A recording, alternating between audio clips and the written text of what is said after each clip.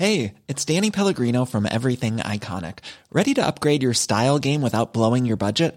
Check out Quince. They've got all the good stuff, shirts and polos, activewear, and fine leather goods, all at 50 to 80% less than other high-end brands. And the best part? They're all about safe, ethical, and responsible manufacturing. Get that luxury vibe without the luxury price tag. Hit up quince.com/upgrade for free shipping and 365-day returns on your next order. That's quince.com/upgrade. Many of us have those stubborn pounds that seem impossible to lose, no matter how good we eat or how hard we work out. My solution is PlushCare. PlushCare is a leading telehealth provider with doctors who are there for you day and night to partner with you in your weight loss journey. They can prescribe FDA-approved weight loss medications like Wegovy and Zepbound for those who qualify. Plus, they accept most insurance plans. To get started, visit plushcare.com/weightloss. That's plushcare.com/weightloss. 11 to 1 on LMFM. It is time to return to our regular word foolery, where author Grace Tierney from Stamullen brings us interesting and entertaining origin stories behind words. And this week, as it's Christmas, we are focusing on festive words. Now, we already gave out our unusual word, jingle brains, and lots of messages coming in. We'll get to them now in a second. And Grace has some food and wine themed words to discuss, and she's on the line with me now. How are you doing, Grace? I'm doing very well. Happy Christmas to everybody first. Yes, happy Christmas to you as well. And I'm getting lots of messages. I'll give you a flavour of them here coming in on 086 1800 658. And just to remind people, I'm feeling very generous, Grace. I have Breaking Point by Edel Coffee, which is the most gripping debut of 2022 to give away, plus the selection box for anybody that enters this, right? So people are saying, does Jingle Brain mean that you're on Christmas festive mode? That's coming in from Kate in Carrick Macross. She says, Merry Christmas to yourself, Grace, there. I think Jingle Brain is somebody who's obsessed with all things Christmas, says Christine in Kells. It's also when you get a song stuck in your head, says Catherine Boylan. Olive is saying someone who prepares for Christmas all year round. Oh, Santa's Little Helper has been on. Where we here in the workshop in the North Pole have Jingle Brain all year round. It's when the Christmas songs are in your head at all times. That's coming in from Santa's Little Helper, who tells us that there's only 10 more sleeps to go. So that's panic inducing, Santa's Little Helper. Thank you so much for that. And somebody else saying, which is my favourite so far, Jingle Brain is the content of Rudolph's head, which I just think is lovely. It's great. I love that one. I love that one. Keep them coming in to us, 086 1800 658. All will be revealed very shortly. But first up, our first word today, because I think this guy is probably the main event after Santa Claus. He's the star of the show. It is the turkey. What can you tell us about turkey? I had to do turkey. I know not everybody eats turkey, that's fine. But turkey was the one that had an interesting story. They go way back, but we haven't really drawn them into popularity until much more recent times. So there's quite a history for these guys. So geese was actually served by Greeks, Vikings and English at winter feasts until the mid-1900s. So turkey is actually relatively recent as the popular choice for the Christmas feast. And some people think that the switch began in 1843 when Charles Dickens published A Christmas Carol. And that book had a huge influence on Christmas history. Of course, yeah. As I think everybody knows. But it does depict Scrooge giving a turkey to Bob Cratchit's family, which was a really generous gift. Even in the 1930s, a turkey would have cost more than a typical week's wages for a worker. Huge money if you think about it now. Yes. Like, we don't, I mean, they're still, they're a little bit more than a chicken, but still, they're not to that level. But the final move from goose towards turkey happened with the end of World War II rationing, the rise of home refrigeration. But in Ireland, that was actually a little bit later, because raising a goose for Christmas was actually quite a widespread custom even in the 1960s. So, you can have whatever you want. I'm not prescribing, but it has changed over time.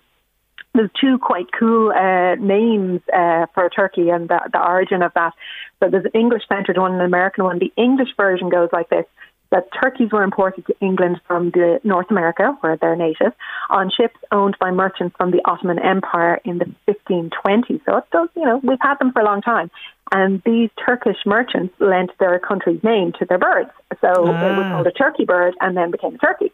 That's the English version. Then the American version says that when Europeans first encountered turkeys in the New World, they thought they were guinea fowl, what we would not now call guinea fowl, which they'd seen imported to Europe under the name turkey cock, because the sellers were from Constantinople, modern-day Istanbul in Turkey. And the North American bird thus became an Indian turkey, or a turkey fowl, and again, over time, became turkey and the centerpiece of Thanksgiving, etc. But either way, turkey is named after Turkey, the country. Fantastic. But then there's a fun twist. I love this one. Turkeys also lived in South America, the animals. And the Portuguese word for turkey is Peru, which probably gives the country Peru its name. So we have the country turkey giving its name to a bird, and then the bird giving its name to another country. I love that. That is brilliant. How twisty is that? Seriously, I was going around in circles trying to make sense of that. That is very cool. So when you tuck into your turkey, on Christmas Day, you can just think of that lovely story and think of the journey that it has come all the way from the Ottoman Empire. Absolutely brilliant. So getting to the next one, and again, this is another kind of festive-y food, chestnuts. And it was Chestnut Day quite recently, and there's a song about roasting chestnuts and all that kind of thing. So what can you tell us about chestnuts? I didn't know there was a chestnut day. That's quite cool. Yeah. I quite like chestnuts personally. And obviously they're the classic roasting over an open fire, which is a line in Nat King Cole's 1946 song, which was imaginatively called Christmas Song. They also have plenty of history. So they've been popular since Greek and Roman times, and they give us the word via French. They're ready to harvest from early November and hence get included in Christmas feasts. An awful lot of what's on your plate at Christmas is incredibly seasonal, which is great. There are 2 types of chestnut tree in Ireland, and only one is edible. So if you're interested in foraging, be careful. Okay. Conkers are not edible. Horse chestnuts will not make you feel very well, so please don't eat those. But there are edible chestnut trees, and they have a much spikier nut casing, and then inside there's about 6 teardrop-shaped nuts inside. So they look totally different. These are actually quite rare, though I have found a few near to where I live, which is interesting, but probably easier to just buy them in the supermarket. Chestnut trees can actually live up to 700 years, and they once covered 50% of the tree coverage on the east coast of America. So basically, you couldn't walk anywhere without meeting a chestnut tree. They were hugely popular. They were roasted on every street corner, and for nearly a century, that was the smell of Christmas if you were in America. Then sadly, in 1904, there was a tree blight on an imported tree brought into the country, and it basically wiped out most of the chestnut trees, and now the nuts have to be imported. Oh, and I didn't realise 700 years old as well. Oh my God, that's absolutely a huge length of time for chestnuts to be knocking around the place. Wow, interesting. Okay, so this isn't my favourite part of Christmas, is enjoying one of these. It's the mince pie, and I love it kind of even now in the run up to Christmas. What can you tell us about this one?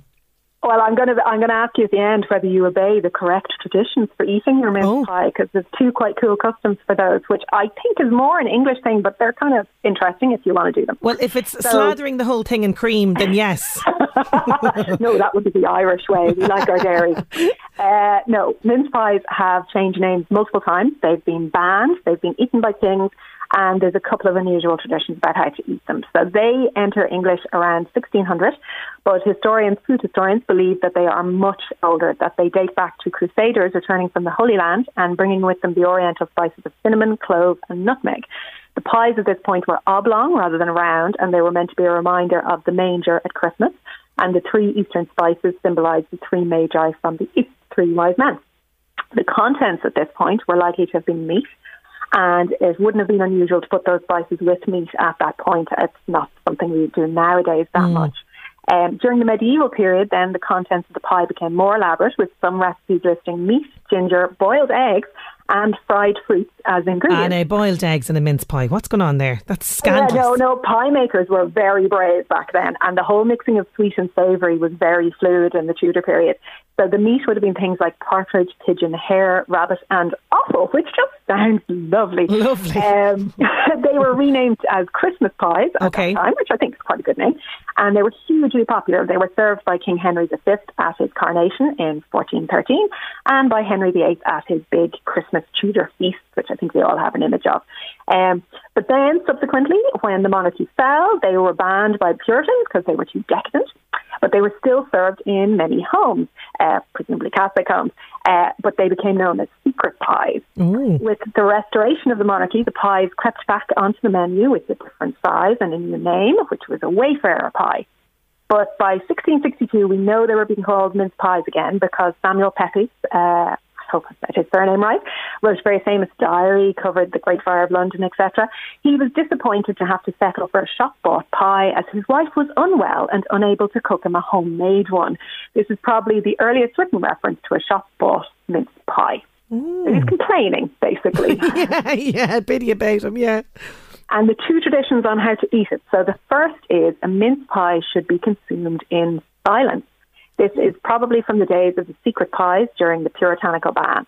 The second tradition is that you make a wish when you eat your first mince pie of the season, and that it is good luck to eat one mince pie for each day of the 12 days of Christmas, thus ensuring good fortune throughout the coming 12 months of the year. Oh, you see now, I'm going to stuff my face, but I forgot about the wish and I definitely don't eat it in silence. So I don't think anybody Irish eats it in silence. I don't think we're able to. We're too busy. I love that though. I'm going to remember that because I thought the pudding wish was the only thing that was kind of associated with wishing and food at Christmas time. But I love that idea and I'm definitely going to adopt that in next year because it's too late for this year.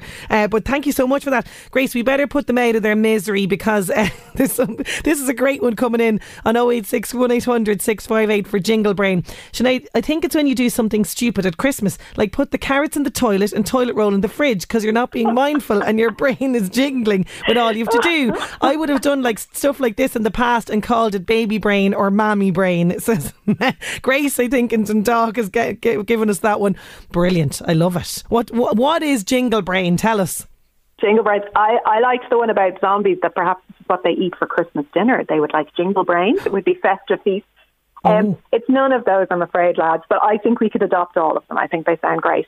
I found this when I was researching jingle bells. Apparently in the 1700s it was slang for a wild, thoughtless or rattling fellow. None of us got it right.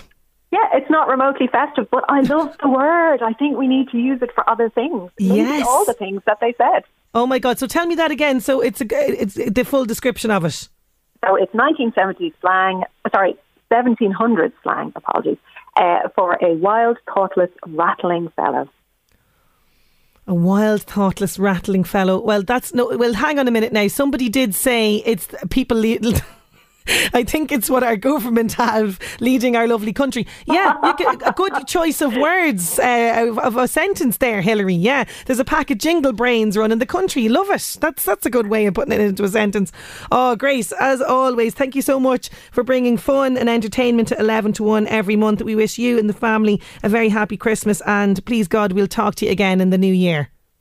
Thanks very much, and the same to you and all your listeners. Have a great one. Thanks a million. Grace Tierney, she has some fantastic books that are available still if you want that last minute Christmas gift. Words the Sea gave us, words the Vikings gave us, how to get your name in the dictionary. You can check out all the details, wordfoolery.wordpress.com.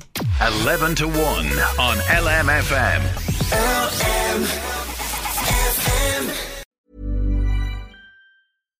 Hi, I'm Daniel, founder of Pretty Litter. Cats and cat owners deserve better than any old-fashioned litter. That's why I teamed up with scientists and veterinarians to create Pretty Litter. Its innovative crystal formula has superior odor control and weighs up to 80% less than clay litter. Pretty Litter even monitors health by changing colors to help detect early signs of potential illness. It's the world's smartest kitty litter. Go to prettylitter.com and use code ACAST for 20% off your first order and a free cat toy. Terms and conditions apply. See site for details. Even when we're on a budget, we still deserve nice things. Quince is a place to scoop up stunning high-end goods for 50 to 80% less than similar brands. They have buttery soft cashmere sweaters starting at $50, luxurious Italian leather bags, and so much more. Plus, Quince only works with factories that use safe, ethical, and responsible manufacturing. Get the high-end goods you'll love without the high price tag with Quince. Go to quince.com/style for free shipping and 365-day returns.